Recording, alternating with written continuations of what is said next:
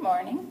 Good morning. This morning's scripture comes from Genesis chapter 18, verses 16 through 33. Then the men set out from there, and they looked down toward Sodom, and Abraham went with them to set them on their way. The Lord said, "Shall I hide from Abraham what I am about to do, seeing that Abraham shall surely become a great and mighty nation, and all the nations of the earth shall be blessed in him? For I have chosen him that he may command his children and his household after him to keep the way of the Lord by doing righteousness and justice, so that the Lord may bring to Abraham what he has promised him."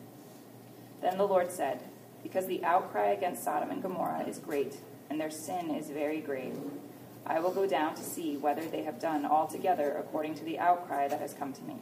And if not, I will know." So the men turned from there and went toward Sodom. But Abraham still stood before the Lord. Then Abraham drew near and said, "Will you indeed sweep away the righteous with the wicked? Suppose there are 50 righteous within that city. Will you then sweep away the place and not spare it for the 50 righteous who are in it? Far be it from you to do such a thing, to put the righteous to death with the wicked, so that the righteous fare as the wicked. Far be that from you. Shall not the judge of all the earth do what is just?" And the Lord said, "If I find at Sodom 50 righteous in the city, I will spare the whole place for their sake." Abraham answered and said, "Behold, I have undertaken to speak to the Lord, I who am but dust and ashes. Suppose 5 of the 50 righteous are lacking. Will you destroy the whole city for lack of 5? And he said, "I will not destroy it if I find 45 there." Again he spoke to him and said, "Suppose 40 are found there." He answered, "For the sake of 40, I will not do it." Then he said, "Oh, let not the Lord be angry, and I will speak. Suppose 30 are found there." He answered, "I will not do it if I find 30 there." He said, "Behold, I have undertaken to speak to the Lord. Suppose 20 are found there." He answered, "For the sake of 20, I will not destroy it." Then he said, "Oh, let not the Lord be angry, and I will speak again but this once. Suppose 10 are found there." He answered, "For the sake of 10, I will not destroy it." And the Lord went his way when he had finished speaking to Abraham, and Abraham returned to his place. This is the word of the Lord. Shall not the judge of all the earth do what is just? The Sodom and Gomorrah account. And we're getting into the thick of the Sodom and Gomorrah account in Genesis. We've heard rumors of Sodom and Gomorrah earlier on in Abraham's story through his nephew Lot, who moved there. And now we're getting into the thick of it, and next week we'll continue as the plot thickens and intensifies. But the Sodom and Gomorrah account, it really stands out in the Old Testament as one of those places where when people suppose that the God of the Bible is allegedly a God full of judgment and wrath and anger, they think of Sodom and Gomorrah. But if you think that the God of the Bible is just angry and just zealous and just full of wrath and vengeance, you're mistaken. Actually, this is really interesting because what Abraham discovers is that God takes a very slow and deliberate and reasoned approach to his justice. Abraham discovers God's true nature and what God's plans are. Now, some people think, well, why can't God just overlook all sin, ignore it, and just forgive and save everybody? Why does God have to care about justice and vengeance and wrath? Why can't he just overlook everything that everybody's ever done? That would be fair, is what people think. Actually, what would be fair if you read the Bible and you discover the depths of brokenness and rebellion that are in the human heart, what you discover would actually be fair is if God would just wipe everybody out. But he doesn't do that. He could, because he's just. But he doesn't wipe everybody out. He offers a way. He offers mercy. He's just, but he's merciful. He's not just one or the other. Actually, by faith, just like Abraham is now walking with God, learning more about this God who has called him, by faith, we learn that God is just and merciful. And we can reconcile those two ideas. Now, God's justice, we'll start there. God's justice is critical. If you're going to understand the God of the Bible, if you're going to understand biblical faith and Christianity and grow in it, you have to understand that God is just. We have to start there. The Bible refers to Abraham. Have you ever heard this? The Bible refers to Abraham as God's friend. That's a pretty bold statement, isn't it? The creator of the universe and just puny little people like me and Abraham. And nonetheless, the Bible in Isaiah chapter 41 and even James, in James chapter 2, refers to Abraham as God's friend. Why is that? Why would the Creator call one of us well, you know about yourself, and you know what people are like. Why would the Creator call somebody his friend? Well, we begin to understand here in this account, in this dialogue between the Lord and Abraham. Look at verses 18 and 19. The Lord, now remember, Abraham sees three men appear to him at his house, and he and Sarah serve them. And what we discover is that two of them are angels, and one is the Lord. It's the Lord appearing to Abraham. And so that's the context. Now the two men decide to go on. The angels move forward to Sodom and Gomorrah. But the Lord stays behind. And Abraham engages in a conversation with the Lord. But before Abraham opens his mouth, he hears the Lord say this, "Shall I hide from Abraham what I am about to do? Seeing that Abraham shall surely become a great and mighty nation, and all the nations of the earth shall be blessed in him. For I have chosen him that he may command his children and his household after him to keep the way of the Lord by doing righteousness and justice." So here you see God, like a friend, confiding in Abraham. His friends share information. Because of trust, friends communicate the depths of their heart to one another. And so God reveals to Abraham, he confides in Abraham, and reveals his plan. And here are the details of the plan. This is what God is about to do. Verses 20 and 21. "Because the outcry against Sodom and Gomorrah is great, and their sin is very grave, I will go down to see whether they have done altogether according to the outcry that has come to me. And if not, I will know." And in this plan, as God reveals to Abraham what he's about to do, Abraham learns that God is just. What's justice? What do you think? Really quick, we don't have a lot of time. What do you think? What's justice? If somebody asked you, how would you describe it? Any ideas? What's justice? Yeah. What's right? What's right? Any other thing? Justice is what's right. Anything else? Being held accountable. Being held accountable is justice. Okay. Maybe one or two other thoughts? Yeah. Getting what you deserve. Okay, getting what you deserve. It was thousands of years ago, Plato, the philosopher, basically said that justice is giving everybody what is due them. If everybody in society is given their due without anybody taking advantage of one another by robbing them of what is their due, you have justice. The problem with a secular concept of justice, however, because if you ask people on the street, they'll all say, well, yeah, justice is important. Justice is a great virtue. Well, the problem with a secular understanding of justice is, what standard are you going to use by which you will give everybody their due? What standard are you going to use? If everybody is due something, deserves something, how do you judge?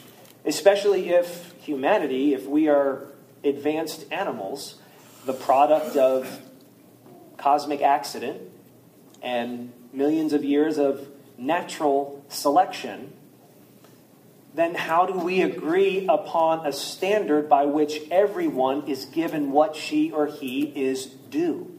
As a matter of fact, most injustice comes about because societies and individuals and families and groups of people can't agree on the standard by which everybody should be judged according to what he or she has done and deserves. Now, biblically speaking, justice is this, that everyone does receive what is due them, but according to God's standards. And one of the first things we learn in the Bible is that humanity is created in God's image.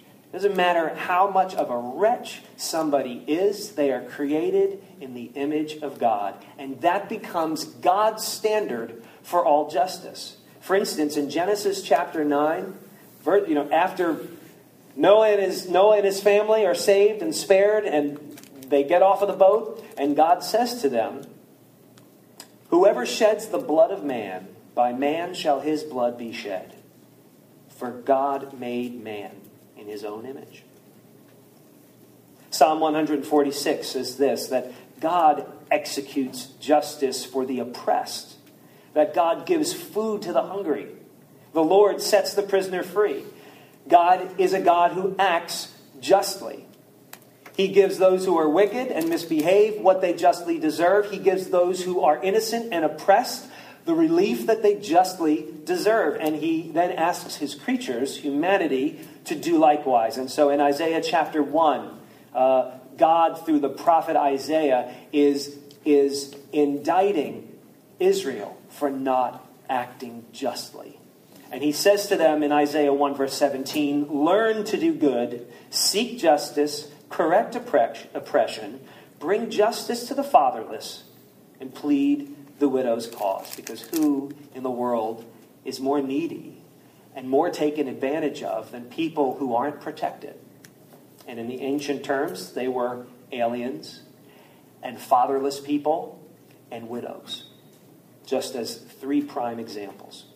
So God holds accountable those who do not give others their due. And he holds accountable those who do not give him his due. He says that his justice not only applies to how we treat one another, it applies especially and primarily to how we treat him. Now it's tempting, back to what I mentioned earlier, it's tempting to believe in a God who just overlooks sin. You've heard people say, "Why did God have to send his son to die on a cross? Why can't he just forgive everybody? Why can't he just overlook all the offenses and wickedness and sin and oppression and injustice that have taken place?" But that's no God at all, is it? If nobody cares about justice, if we don't have a God that is concerned that everyone, including him, that everyone receives their due, who is going to defend those who cannot defend themselves? Who is going to put any type of a check on human injustice? That is not the kind of God that we need. Think of it this way. Let's say, because I know some of you can relate to this, let's say you spend most of your day cooking an elaborate, delicious meal. You are so excited about the end of the day because this thing, this creation that you're making is going to taste delicious, it's going to look great, it's going to smell good, but the reason you're really excited is because of the reason why you're making this meal. Love. You are making this meal, not just out of obligation, you're making it out of love. Now, how would you feel, not like this would ever happen, but how would you feel if people came home and walked into your kitchen and said, "Ugh, that looks miserable, it stinks, and I'm not going to eat it. I'm making a sandwich." And then take the knife and the fork and just scrape your precious, wonderful meal, made and crafted and conceived in love, just scrape it right out into the trash. You would be right. You would be right to be incensed that such a creation of diligence and care and thought and generosity, born out of love, was disregarded, was scorned, and thrown in the trash. We would all say, absolutely right. I am right to be frustrated. I am right to be incensed at such a terrible thing.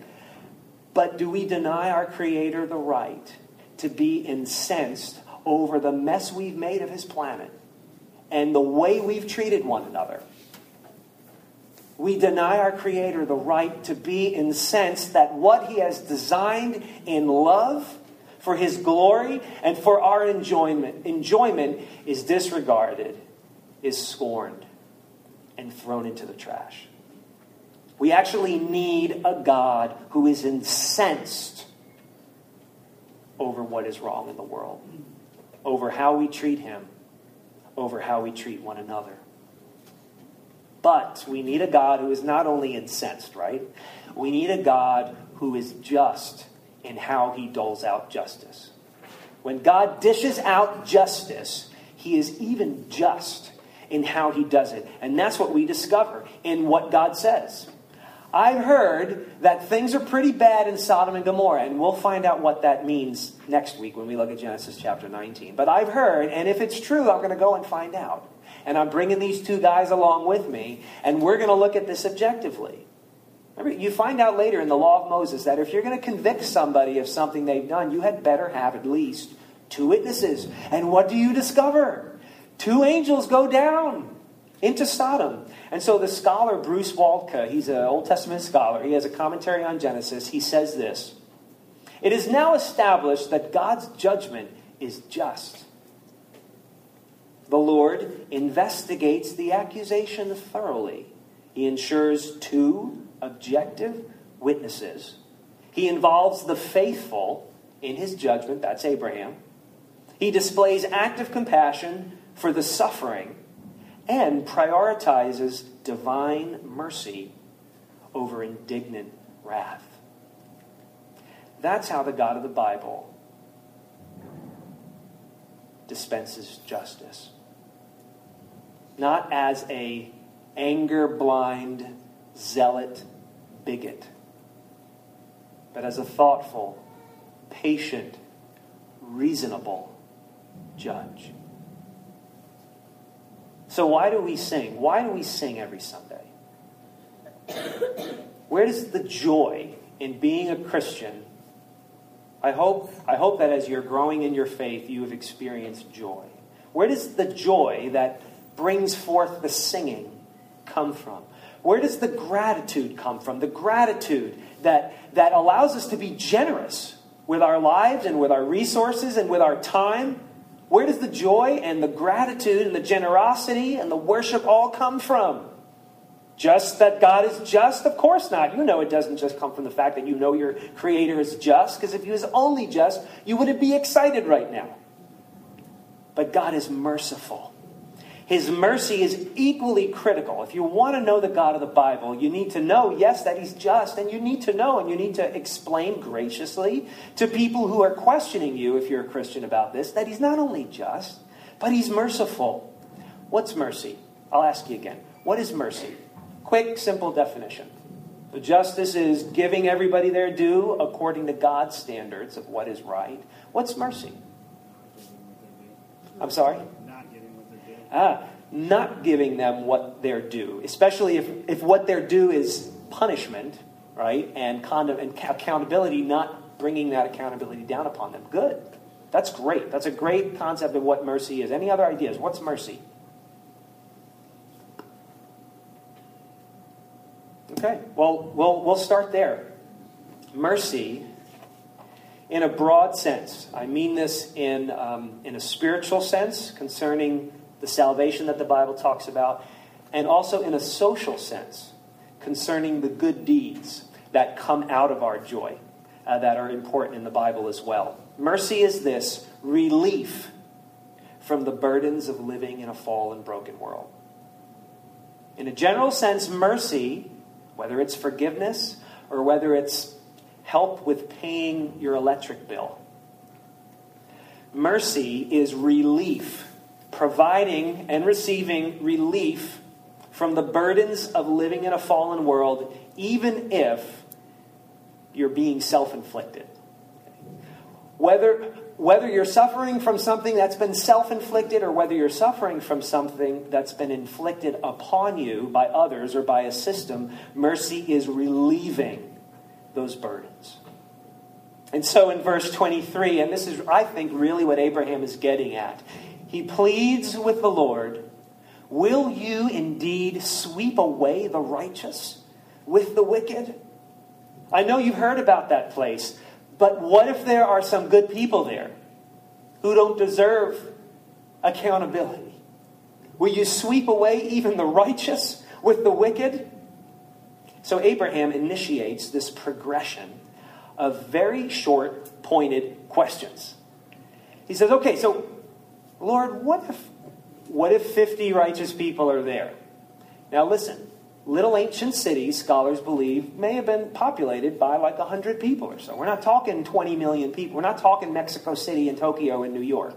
We're talking Sodom and Gomorrah. Places like this maybe were filled with 100 inhabitants or so. And so some scholars believe 50 is significant. He starts with 50 as if to say, what if half of the people there don't deserve condemnation?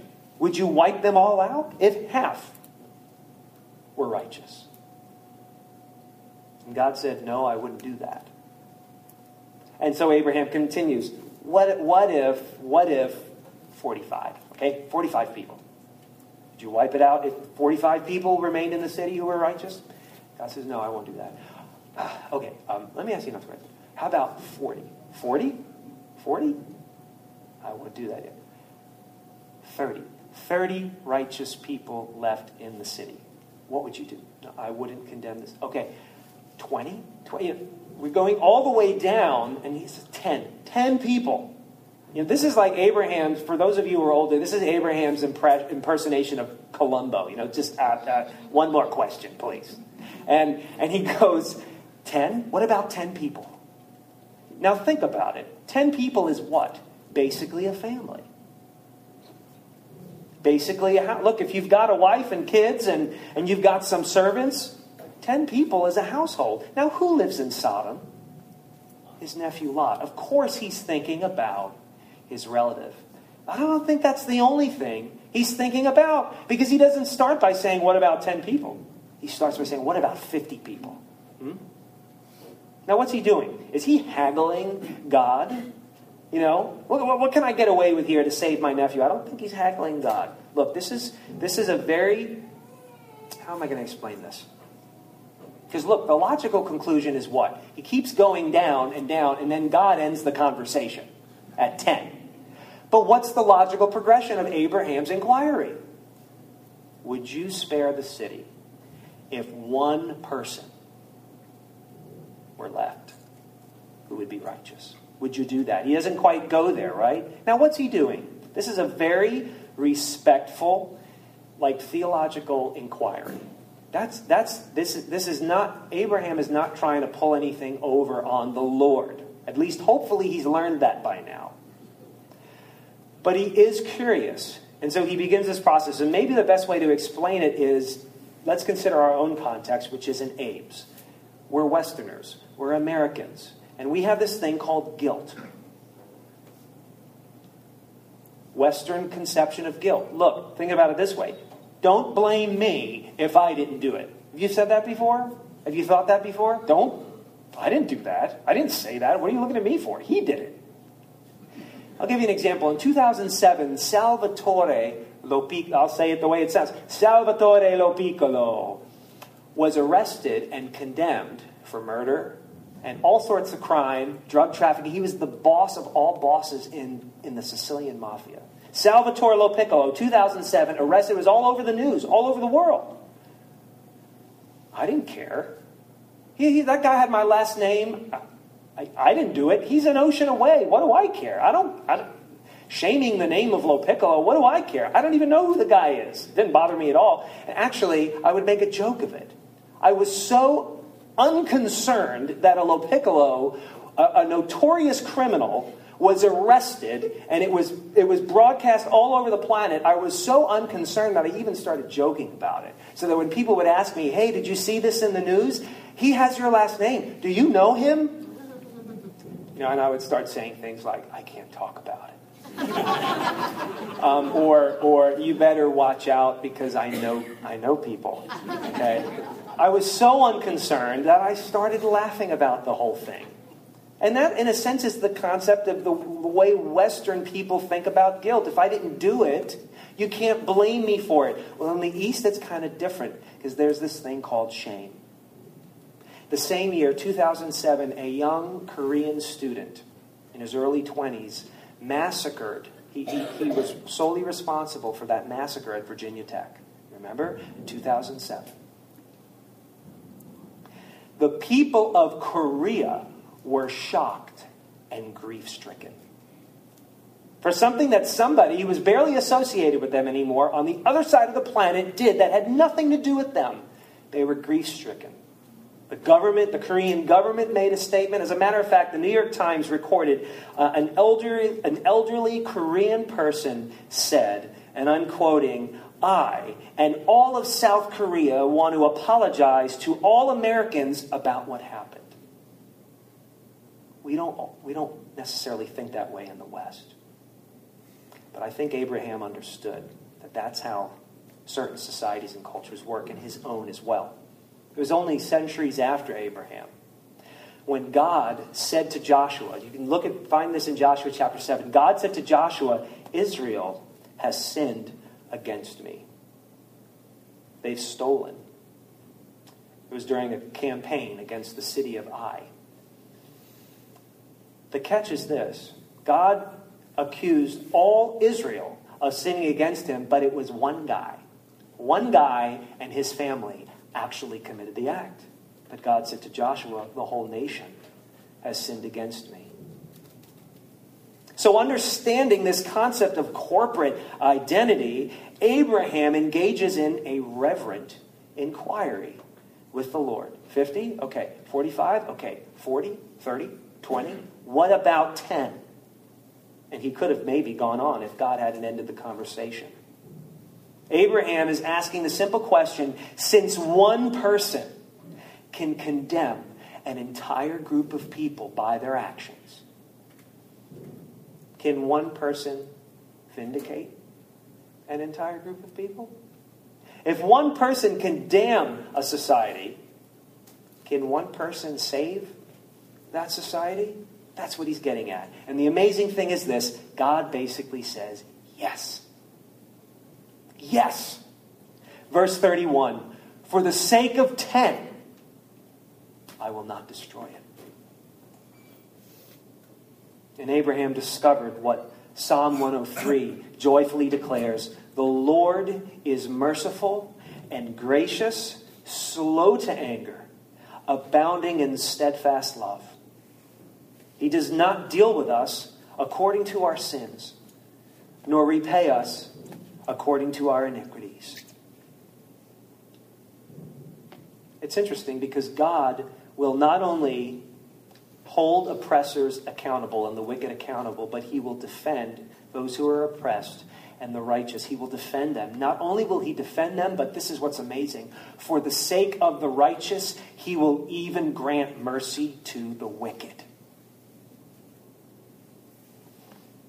Now, given the fact that God is just and merciful, the life of faith is a life of intercession.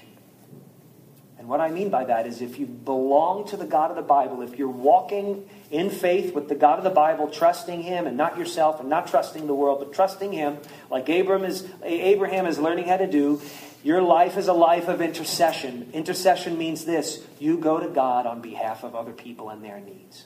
And you ask him to do what's right for the sake of other people. Whether it's somebody in your home, or where you work, or in your school, a friend of yours, or somebody you don't even know on the other side of the world, you say, "God, would you please do what is right and just for the sake of other people?" If you belong to the God of the Bible, you become an intercessor, like Abraham is here. Remember, God's been telling him all along, through you and your people, I'm going to bless the entire world. I'm going to bless all of humanity. Here's a very practical way Abraham begins to bless. He intercedes. Because if you keep reading the Old Testament, it's very common for prophets like Moses and Elijah and Samuel to go to God and ask that God would be merciful to the people. But it's always for Israel. Be merciful to our people. Here, Abraham is asking God to be merciful to a wicked city. They don't deserve it. And he's still saying, would you be merciful? Even for the sake of a couple of righteous people, would you spare the entire city? And as we grow in faith, that becomes part of our mission. To intercede, to go to God and ask him to be just, yes. To correct the wrongs in society, to correct the wrongs in us. But also to be merciful. To not give people what they truly deserve, but to be gracious and to be slow. And it's the idea behind Jesus. When people ask Jesus to teach them how to pray, one of the things he said to them, this is how you pray. This is one of the ways. You say to God, your kingdom come and your will be done. Your will be done on earth as it is in heaven. And so we know from God's will that he is slow to anger and abounding in steadfast love and doesn't treat us as our sins deserve. We start to ask God to do likewise in us, for us. Don't treat me like my sins deserve, but justly root out the depravity, the wickedness, the brokenness in me. And the brokenness that comes out of me and affects other people. Do justly with that and give me mercy. And then you pray that for everybody in your life, especially for your enemies, especially for the people that you believe don't deserve your respect. And maybe even the people that you can't forgive. Intercessors go to the Creator and say, since you are just and merciful, I am pleading with you, would you please do something about the state of our school? Would you please do something about the state of our conflict as a society or the conflict in my family? Would you please work? Are you ignorant of this? What I mean by that is, are you ignorant of God's ways? Are you ignorant of the fact that he's just and merciful and he can be both and is both at the same time? Now, how is it that Abraham became aware of God's ways? Because God made him a friend. Friends share with one another. Friends are not, true friends are not ignorant of one another's ways, of each other's intentions. So you got to ask yourself, am I ignorant of God's ways? Or am I in denial? Maybe I've read or heard or been told, but am I in denial of God's ways? And it usually fleshes itself out if we're ignorant of who God is, or if we're in denial of who he is, it fleshes itself out in how we live our lives. And you can start seeing it in how you interact with people, for instance. If you're only focused on the justice of God, if that's all you think that's important, well, the way you handle yourself in relationships, especially when people disappoint you, the way you interact with people that you oversee, the way you handle your politics, all of it, everything in life. You'll be legalistic. You'll tend towards being an unforgiving person. And you'll be self-righteous. You know what self-righteous is? It's judging yourself based on your own standards and not God's standards. Or maybe if you're just focused on the fact that God is all about mercy and love and forgiveness and not holding humanity accountable, if that's your bent, it'll come out in the way you live too, because there's this word called license. And it's not the thing you get at the MVA. License in what you think you can get away with and what you want to get away with in this world, as though God doesn't care about what you're doing with your life and what you're doing to the people around you, and how your decisions and your behavior affects, by consequence, the people around you. You become licentious, is a fancy way of saying it. You become an enabling person. You just enable people in the name of love, which isn't love at all. And you give into relativism, which ultimately means, who really knows? We can't really judge what's right or wrong. There really is no standard. We each have to find a standard. Well, God help you. God help you if your standard is messed up. If your standard is just focused on your preference if your standard is only focused on how you've been hurt in your life,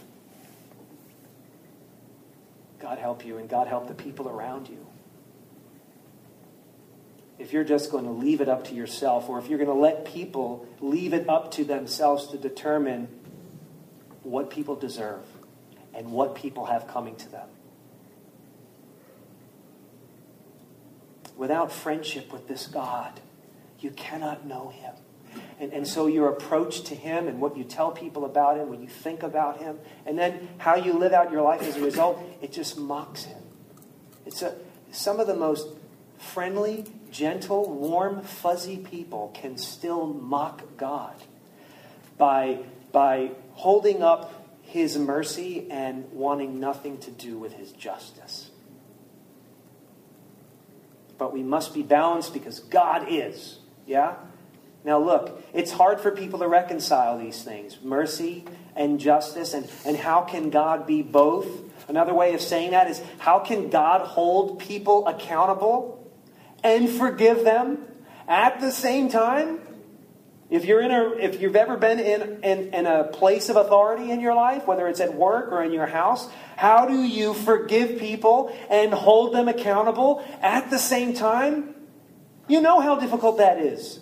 So surely God can't do it. We got to pick. Either he's merciful or he's just. And that's kind of how, in a very simplistic way, that's kind of how we think. But no, he's both. He's both. And here's the resolution to it. God's justice unleashes his mercy. That's how it works. His justice gives way and makes his mercy possible. God's mercy is possible because his justice was poured out on one person. How does God forgive? How is it that he can be merciful while he's just? It's because he took his justice and he poured it out on his son, Jesus, who willingly received it and took it. You want to know why it's possible that God can give you mercy and remain just? Because he poured that justice out on himself. So his justice is upheld, and he's able now to be merciful to you. Because somebody took the just sentence that you deserve. Somebody took what was due to you. We read this earlier. The Apostle Paul in Romans 5 said, "For as by one man's disobedience, the many were made sinners." Abraham's got that figured out. Yeah, if there's wickedness in the city, you could wipe everybody out, but would you really do that, God? Paul says, for as by the one man's disobedience the many were made sinners, so by the one man's obedience the many will be made righteous. The reason justice is so important is because of Adam, the one guy that represented all of us. We're all guilty because Adam sinned. But we have the opportunity to receive God's forgiveness because one man didn't. And literally only one. This whole theological experiment that is taking place between Abraham and God reveals the truth of the gospel. One man's sin damned an entire human race, but one man's act of righteousness will redeem anybody who is willing to admit that you need the justice of God and the mercy of God by faith. You need it. You need God's justice, condemning your sin and killing it and destroying it on the cross with Jesus. You need that. And you need the mercy of God saying, because my wrath is fulfilled in my Son, I am ready and willing and excited to forgive you. Faith, the gift of faith comes when you recognize that you need both. And that's where grace comes in. Grace it's a gift. It's seeing that you needed the justice of God poured out against you, but didn't receive it because of the mercy of God. And so we also see in Romans chapter 5, verse 16, the free gift is not like the result of that one man's sin. For the judgment following one trespass brought condemnation. He's talking about Adam. But the free gift following many trespasses brought justification. Now he's talking about Jesus. So by faith, so God's mercy received by faith in him who received God's justice upon himself. That's grace. That's grace, that Jesus receives the justice to make it possible for you to receive mercy. And now by faith, when you believe that, that's what it means to be a Christian. You finally say, yes, I need the justice of God and the mercy of God. I need it. And you accept it by faith. And now you become like God. You become his friend. And like Abraham, you begin to discover what God is like. Now God brings you in on the conversation, the circle of trust. Shall I reveal to Abraham what I'm like? Shall I now reveal to all of you what I'm like? Jesus said to his disciples, no longer do I call you servants, for the servant doesn't know what his master's doing, but I have called you friends. All that I've heard from my Father, I've made known to you. By faith you become literally, that's what's so outrageous about Christianity. You become, though a sinner, you become God's friend. Through the blood and death and resurrection of Jesus. So what Abraham discovered about God, only partially, right? Because Abraham's only getting a taste. What Abraham discovered in part, we by faith discover fully. God's justice was exercised on Jesus so that by faith we can know his mercy. By faith we learn, and by faith we trust that God is just and that God is merciful. Let's pray. Lord, I am grateful that you have not poured out your wrath upon me and upon my friends here. I thank you that we are breathing your air. We have food and shelter and clothing. Regardless of what we have done in our life, regardless of the thoughts that have raced through our minds in the last day, maybe even the last hour, you have not treated us as our sins deserve. Lord, I pray that you would give us the faith that we see in Abraham interceding for, pleading for the people in his life, pleading for the society in which he lived. As your justice and mercy have abounded through your Son, I pray that your justice and mercy would abound in us and in our church and to this world through us. In the name of our great Savior, Jesus Christ, amen.